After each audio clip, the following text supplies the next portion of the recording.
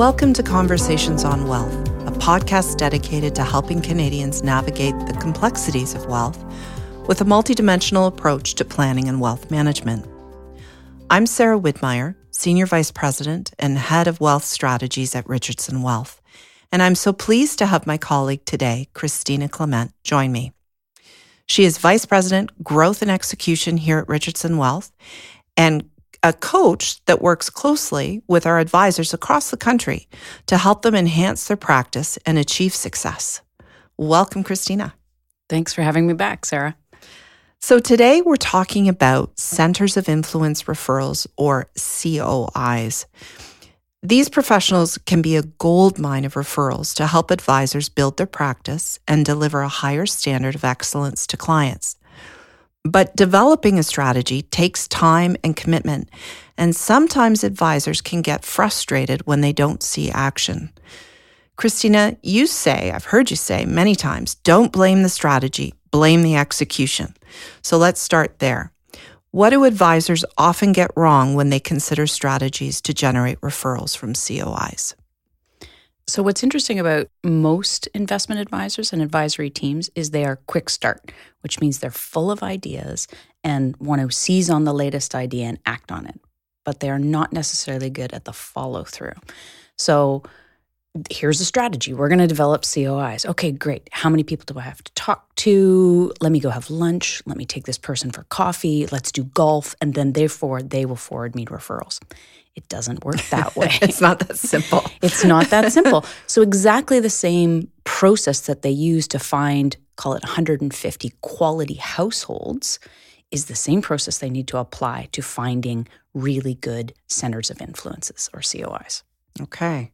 So you've talked also about 6 potentially harsh truths that advisors need to accept in order to get the referral strategy right. So let's start with number 1. Generating referrals from COIs is a client strategy first. You've just said that. And business development second. This seems counterintuitive for many. Can you explain? Yeah, I think people are thinking, okay, so I want to build my business and this is the way I'm going to do it. But you need to reverse that thinking on your head and say, okay, I represent 200 households or 200 families behind me. And what do they need? What are the services I provide? And what can I extend to people I'm working with? And how am I going to do that? So you are shopping on behalf and selecting on behalf of the clients you represent. So it's not about you, the advisory team. It's about who are the best additional providers that I can create a circle of services for my client. You are the quarterback. So you need to find a fit for them, not for you, your business, but you need to find a fit for your client. And so kiss a lot of frogs to find the prince. It's a process. It takes time. Yeah. I think that's probably the biggest thing I'm hearing, both from your introductory comments and this, is that it takes time. And it's not I've taken them out for lunch and referrals will start flowing in. It really is something that they have to work at. Correct. Consistently. And you have to be committed to it. And so that's not great news to someone who's a quick start, right? Can't I just do this and get that? But it's not a direct relationship in terms of time in and time out. So you've spent a little bit of time talking about the fit and how important the fit is. And it needs to be right for both you and your clients. And also, kissing a whole pile of frogs until you find your prince. The reality is that not everyone's a fit. So how do advisors start the process of determining which professionals are a good fit for their client base and their business, and where can they look beyond just lawyers and accountants? Yeah. So most investment advisors, when you say COIs, they go lawyers and accountants, and their mindset is, that doesn't work. I've tried. It doesn't work. Okay, well, if you believe that to be true, then it is true for you. Yes. So it's about mindset. So is this possible? Are you open to the possibility? Do you want to try? So if you want to try, okay, I have this concept like an A group and a B group, and you only need a handful of people. So A group, maybe it's 2 or 3, and in my B group, it's 2 or 3 that are going to eventually replace my A's. So I'm trying to nurture these relationships and create key contacts. The kind of people I'm looking for, yes, lawyers and accountants, but also I, as an advisor, where do I spend my money personally? Do I buy my car from the same dealership? Do I use a curated travel agent? Have I had a custom-made kitchen installed in my house? Do those vendors, do we share the same clientele, right? Is my client and their client similar? And the people and the places where I spend money, are they aware of what I do?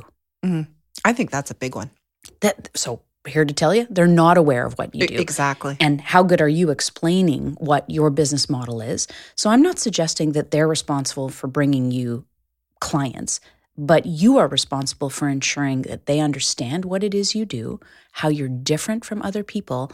And I have this notion that they're like soldiers, right? It's an army where I am solely not responsible for building my business. I have educated others and they are out in the community on my behalf. Not to do my job, but at least to have an intelligent introduction and they can pick up on a situation. Yeah. Very good advice. So again, coming back to this concept of it takes time, consistency, commitment. You use the word commitment. So much like building a successful business, again, it's this big investment of time. So any tips to help advisors stay patient and continue to make progress?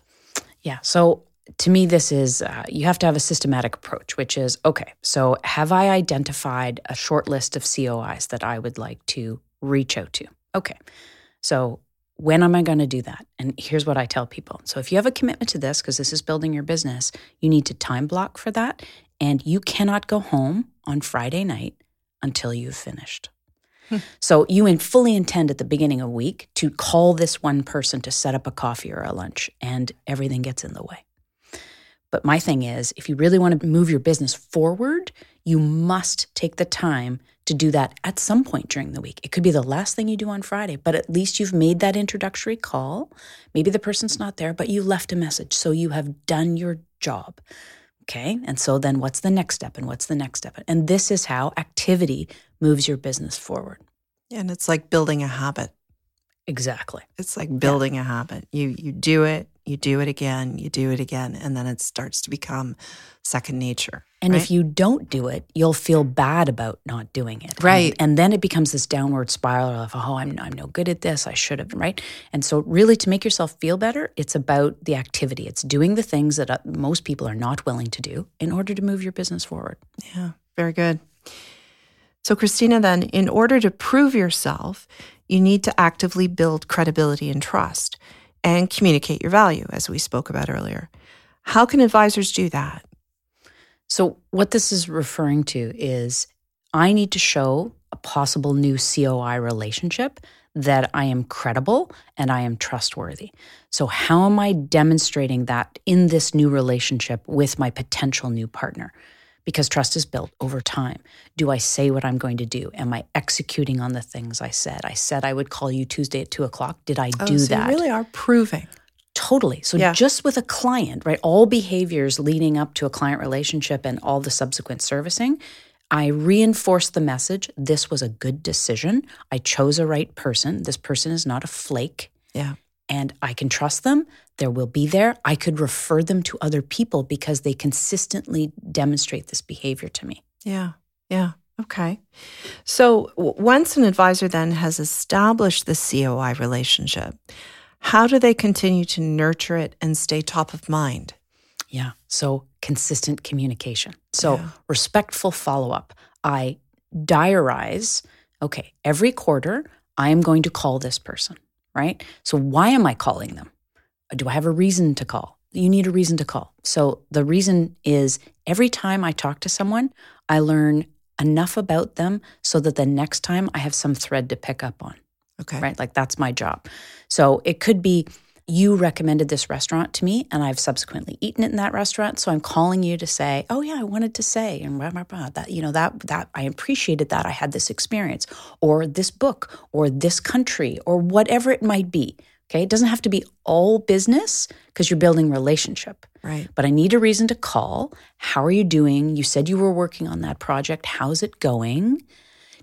Had you met with our mutual client or have you come across any of these scenarios that I told you were part of solutions I provide to my clientele, right? Just conversation, but I'm there on a regular basis and I've scheduled it so I know I'm going to make the call versus we're going to have a 2-hour lunch and I'm going to be the most fascinating person you ever met. And so you're going to carry with you how fascinating I am and you're going to think of me in your daily life for months after. Nah, the magic is regular follow-up.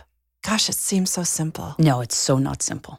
But I make it sound simple, don't I? Yeah, you make it sound simple. But I think, okay, so maybe it is simple-ish, but the not simple part is doing it. Correct. Consistently. And here's the thing. I have to be interested in this person. This has to be a genuine relationship. Like I worked with a new IA in the business, and he thought, in his mind, the way to get referrals was people with small dogs had money. That was in his head. This is funny. He joined the Pug Society of the Greater Vancouver area. He did not have a pug.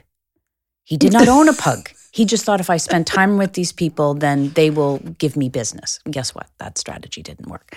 Has to be genuine. I have to be genuinely interested in you, which is why I need to have a lot of conversations because I need to find my people. Just like I needed to find my clients, I need to find my COIs. And the best COI is a client COI. Oh, so talk about that for a minute. So if I'm a COI and you tell me what it is that you do, right? Mm-hmm. It's kind of like you reading a brochure to me. You're a walking brochure. Right. That brochure sounds like everyone else's brochure. How do I really have an experience of what it is you do unless I am your client or put me through a mini simulation? So my next gen plan, right? Could you do a, show me live half hour, you have, these details about me. And so it gives me a snippet into, this is what it would be like to be a client here. I think my clients, so I'm an accountant or I'm a lawyer, my clients would appreciate that. I've never seen this before. This level of conversation, the quality of the questions are being asked. So then I can talk about that, right? I did this 30-minute segment and I learned something I didn't know. Oh, what else have you got? Like that's, right? That's interesting to me versus, in the reading material, it sounds very similar. I have no experiential learning of that. So again, simple, but not simple. Exactly. Exactly. Yes.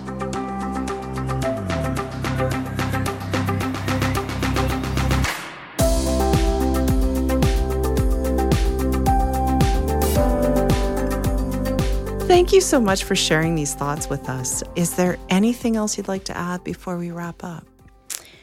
I think you have to give things time, right? And we said this before, but it is a big effort. But if you have a systematic approach, you're very careful around who you select, and you go deep, and you cut your losses for the people that aren't a good fit, right? I talk about reciprocal referral relationship. So many times investors or advisors will tell me, I refer to them and nothing comes back to me. Right. Okay. Well, I don't think you've had a meeting of the minds in the beginning. Did you set the parameters? And you always need to give before you get, right? You need to give. And the act of social reciprocity says this person thinks, you've given me so much, I need to start giving back to you because the scales are tipped the wrong way. So have you invested the time? Do you like this person enough to continue this relationship? Are you a fit? Some people just aren't a fit, not a fit with you, and your values are aligned to your client's values. So unlikely not a fit with them. So be mindful, but it's relationship development. That takes time, but it's worth it. Because if you could get a couple of clients or a couple of COIs that are really invested in your business, they've probably, right, like as a client COI, I've most likely given you all of my money, but I'm still a raving fan. So how else do I help you? Right? Well, you need to tell me how I help you versus me just going out into the world and helping you on my own. What's your process? How do I introduce you? What are the stories I'm looking for? What are the scenarios? What are the problems you help people solve? Help me help you.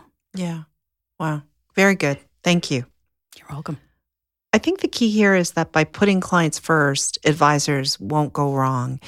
And with that lens, looking beyond traditional COI avenues may help you uncover a diverse mix of professionals that you might consider partnering with to benefit your clients. And if you've already established relationships, client relationships. Finding ways to demonstrate and communicate your value will help you reinforce those relationships and encourage even more referrals.